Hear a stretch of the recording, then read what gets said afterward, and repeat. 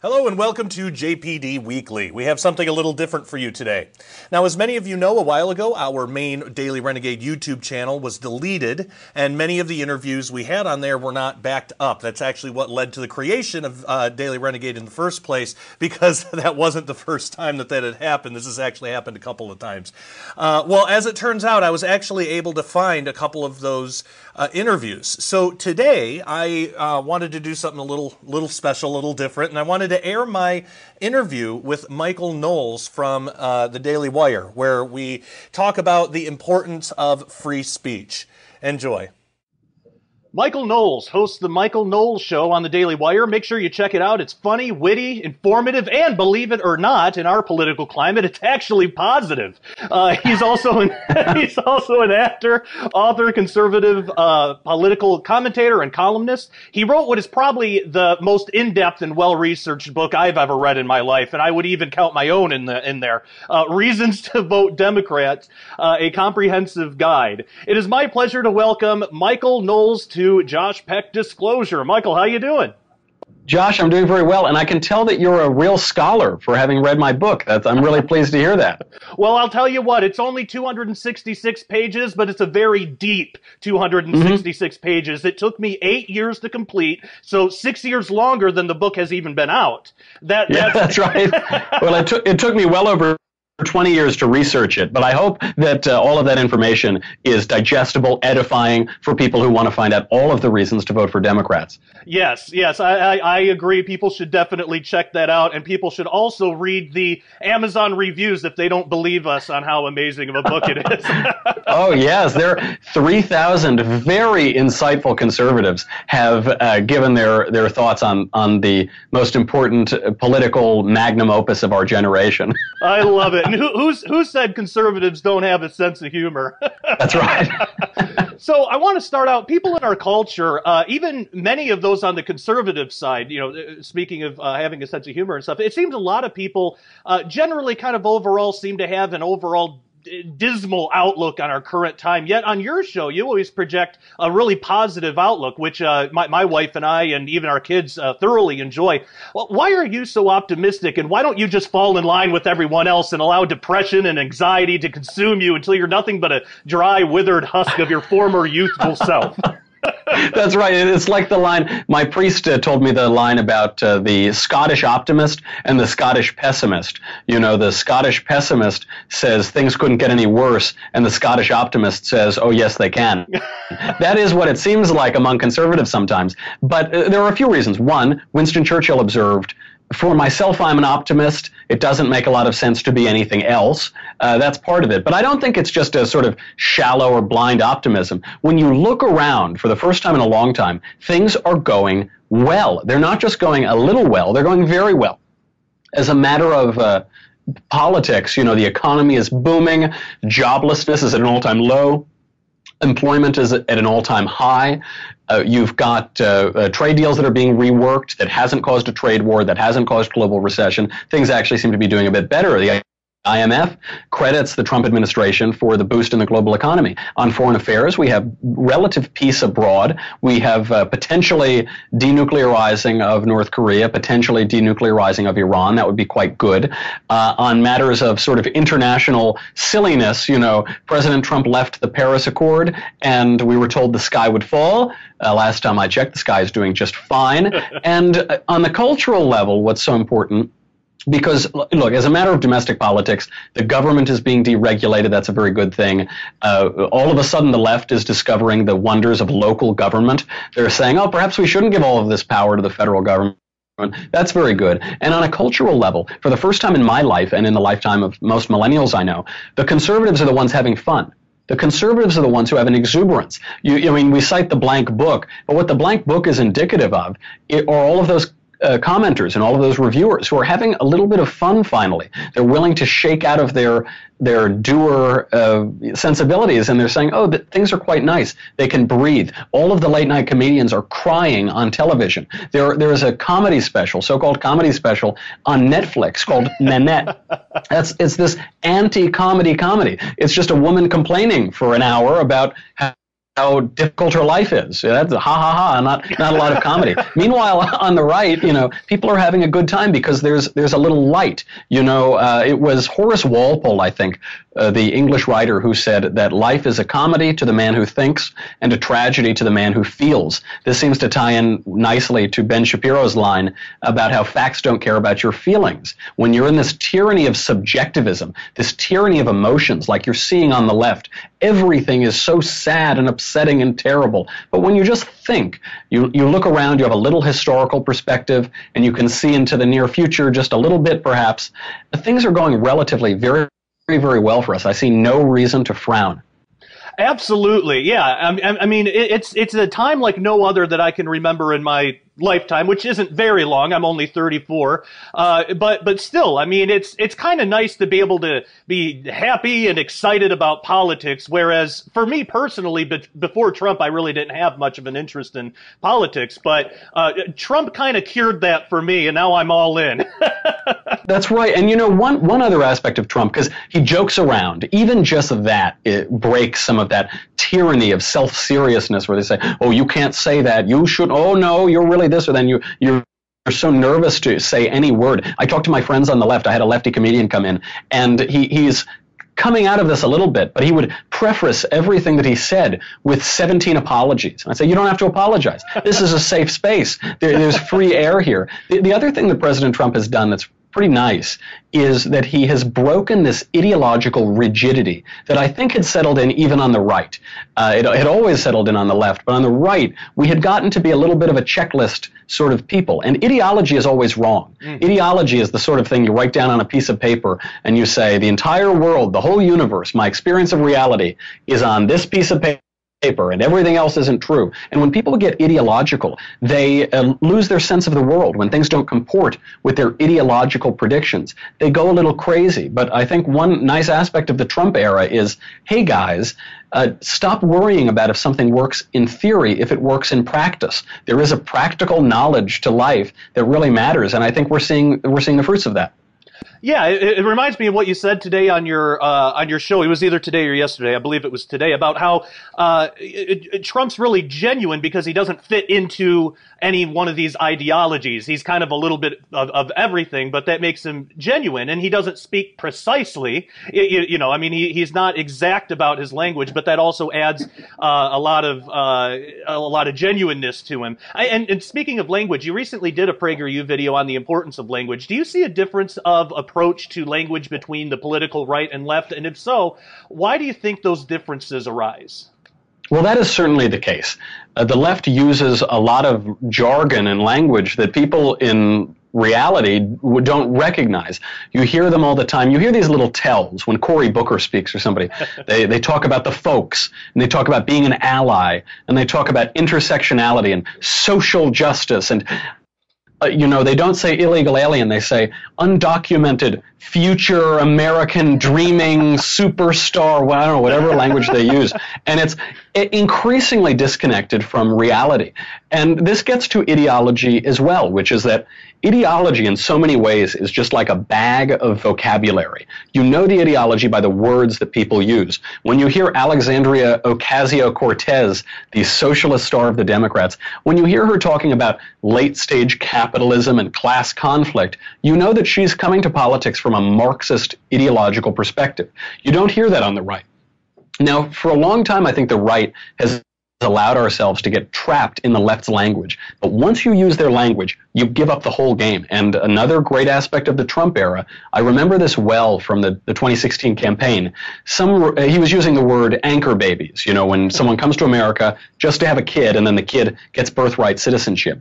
And some journalists, by journalist I mean Democrat operative masquerading as a journalist, right. Some journalist said, don't you know, Mr. Trump, that the word anchor baby is very offensive? And Trump said, well, how's it offensive? What word should I use? And the guy said, you got to use the phrase undocumented future or dreaming, whatever. And Trump stares at him while he gets out this 20-second phrase. And then Trump looks at him, he says, I think I'm going to stick with Anchor Baby. I think that's going to work just fine. That freedom to say, no, we're not going to use your ridiculous manipulative language. We're going to speak freely. I mean, I think it really came to a head with the gender pronoun battles. Yeah. Because the left there's now so divorced from reality. They are forcing us. In certain countries, at the foot of a gun, they're saying, you need to call men women. Mm-hmm. And you have to call women men. And if you don't do it, we're going to punish you for that. And I think that was a bridge too far. I think some people just said, no, don't tell me to disbelieve my lying eyes. I can see in front of me that person is a man. And that very basic thing, I think, has led to a lot of great advancement in political language. We're finally free of some of those shackles. Yeah, I agree, and it shows a lot of the hypocrisy too. Because if they're so strong and empowered and everything, like they shout at the rest of us, why is something as simple as a pronoun enough to crumble their entire existence? Literally, as they say it, you're stealing my existence, my humanity away. And that's not what it is at all, of course. Now, well, it's funny you. Yeah. No, go ahead. Oh, I'm sorry. It's funny that you bring up that example because they use this phrase. You might not hear it if you're in the mainstream of the culture, but you hear it on the fringes, San Francisco, New York, Los Angeles, on all of the college campuses. The phrase that they will use on the left to refer to conservatives, they'll say, for instance, if you disagree with a conservative, what have you done? You've just disagreed with him. You've said, okay, I don't agree with your opinion. And the conservative says, okay, well, too bad. Yeah. If you disagree with a lefty, the phrase that you increasingly hear is, you're erasing me. Yeah. This is erasure. You're erasing my lived identity. Because for them, the essence of not only political identity, but personal identity, because to the left, the personal is the political. The essence is this ideology. When you disagree with that opinion, you have rejected them personally. And that's a ridiculous point of view, and we should obviously laugh at it. I think it would be better, certainly for society, but it would be better for them. They'd be less angry and maddened all the time. Yeah, and maybe they'd actually be able to grow and learn some new things, as we all should be doing. Now, and I think this might be contributing to the destruction of the leftist culture. I mean, right now the lefties kind of own the culture, but do you think that conservatives are going to win the culture back? And if so, what would that look like? Well, I don't know. In the long run, we're all dead, to quote John Maynard Keynes. And when you look broadly at the modern era from, say, the Protestant Revolution to the present, I don't know that on the long run we're going to recover the culture into any serious moral or political sense. Mm-hmm. But there can be good blips. There can be good little bits of recovery. And we're seeing that now. We are seeing at least the pendulum swing back a little. You see it with Merry Christmas and Happy Holidays. Right. Christmas, the Christmas is the holiday that must not be named. And the left always denies this. They say, there's no war on Christmas. You crazy conservatives think there's a war on Christmas. And you say, okay, well, if there's no war on Christmas, then just say Merry Christmas. They say, no, we have to say Happy Holidays. So well, what are the other holidays that are going on? They say, well, what about Hanukkah? You say, well, Hanukkah was a month ago. So, okay, well, what about Kwanzaa? Nobody celebrates Kwanzaa. Well, what about the winter solstice? Do you celebrate the winter solstice? No, it's because they don't want to use that phrase because the left is essentially opposed to the very civilization that created it, Western civilization. And that's what it is. When you have a culture that kind of breaks free of those shackles, then as you've been seeing for the last year or so, people are more willing to say Merry Christmas. They're more willing to use the word illegal alien rather than these silly euphemisms. They're willing to use precise language. And one way that conservatives can win back the culture is by using precise language. Don't give them these little inches, because when you lose language, you lose entire premises. This was the question of gay marriage. Right. This is where this came up most clearly. Some conservatives say, oh, it's fine, who cares? We can redefine marriage, it doesn't matter. And that's a fair argument for them to have, I suppose. But what the left did is they changed, using language, they changed that debate. The debate was whether we should redefine marriage to include monogamous same-sex unions. For some reason, not polygamous same-sex unions, but just specifically monogamous same-sex unions. Should we redefine marriage that way? Does sexual difference have something to do with marriage? Do men and women have something to do with marriage? And they subverted that entirely by saying, do you have the right, do gay people have the right to marriage?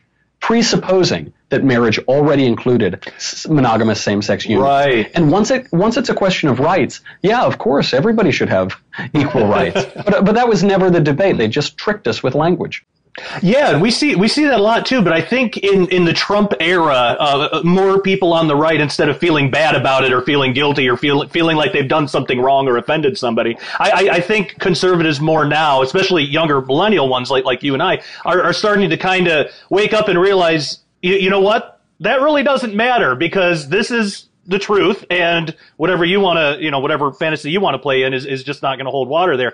Now, what do you think? I don't even know if this is possible at this point, to have a functioning culture where both the left and the right could somehow coexist and have productive conversations and things like that. I mean, obviously we're coexisting now. We're not, at least not yet, blowing each other up or anything like that. But what would the left have to do to maintain their hold on the culture in a way that the right could go along with, to at least in some sense?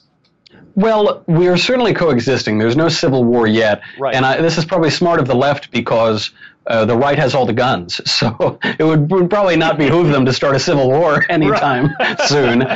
But the real breakdown is this breakdown of language. If you want to be able to communicate, then you have to agree on objective definitions of words. If we don't have objective definitions of words, then you're just a bunch of screaming animals, aren't you? You're just grunting. And politics ceases to be a discourse and a debate over different areas and over different generations, and it becomes a brute force battle of individual interests that can never coincide. This is what the left is descending into. There was a video of Charlie Kirk and Candace Owens from TPUSA.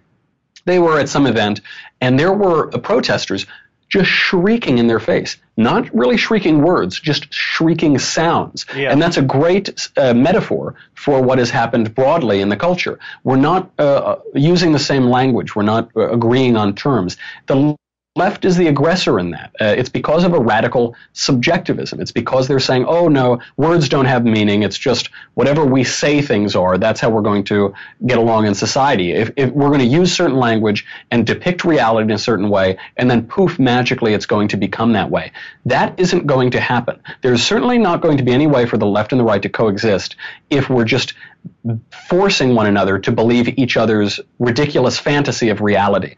What we have to do, rather, is agree on aspects of reality. And right now, the conservative, and I think for a very long time, conservatives have a better hold on that. And the left is truly out there in la la land. It's up to them. It would be very nice to say, oh, you guys come this far and we'll come this far. But you can't meet in the middle when it's a question of reality and fantasy. You really have to have the left come debate in good faith on honest terms about whether we want socialist health care or whether we want to redefine marriage or whether we want to raise taxes or whatever. If you're not debating those things in good faith, then we can't meet in the middle. Yeah, that's absolutely right. And the language is so important. That event that you messaged or that you referenced, one of the things that they were screaming was F white supremacy. But white women mostly, but white people were screaming that at a black woman. That's right. I mean, talk about hypocrisy. I mean, it's projecting. They're always, yeah. Yes, they are always projecting. Yeah. It's all of these white women. When they weren't just shrieking sounds, they said F white supremacy, and they were yelling at Candace Owens, a black woman. And the irony here is that they are the ones projecting a white supremacy. Mm-hmm. They're the ones saying, you, black woman, have to think and behave and talk exactly like we tell you to, and if not, we're going to get in your face and we're going to physically intimidate you. They're always doing that. But, fear of the Lord is the beginning of wisdom. You need a little bit of humility and a little bit of awe and reverence to have wisdom. And the left has rejected all of that. The left hosts pride marches, not just gay pride, not just LGBT LMNOP pride for every aspect of their coalition. And, pride goeth before destruction and a haughty spirit before a fall. If you've got one side that is utterly without humility, then you're never going to be able to communicate, for one, and you're never going to be even self-aware to begin that conversation. Well, we have a lot more to get to, but first I have to tell you about Cornerstone Asset Metals. Concerning the economically unstable times that we live in, it is a great idea to convert some of your savings into real money. And there's a big difference between what we call real money, which is actually currency. Our dollar is currency, which fluctuates. Real money, like silver, is a store of value over time. So the best way to think of it is like this. If you had saved $1,000 in cash back in the late 1960s, that $1,000 would still be $1,000, but it would buy you significantly less today due to inflation. Now, if you had saved that same $1,000 in silver rather than cash back in the 1960s, today it would be around $28,000. So one of the best ways to protect your purchasing power is in real money, more specifically silver. You can buy and have the metals shipped discreetly to your door, and what most people don't know is that you can actually convert your IRA or even a 401k into physical silver, rather than having all your life savings tied up in the paper fiat system, which is subject to hyperinflation. Go to dailyrenegade.com and click on the Cornerstone Asset Metals banner and sign up to get your free silver report. One of the financial experts will speak with you to find out the best way to protect your savings going forward in these uncertain times. All right, Michael and I talk about much more, so you don't want to miss the rest of this episode, which you can get at dailyrenegade.com. Go ahead and either get a monthly or a yearly membership. I recommend the yearly because you save money in the long run, and you will find the rest of this episode plus so much more members-only content. Members, hang on the line. Everyone else viewing for free, thank you so much, and until next time, take care and God bless.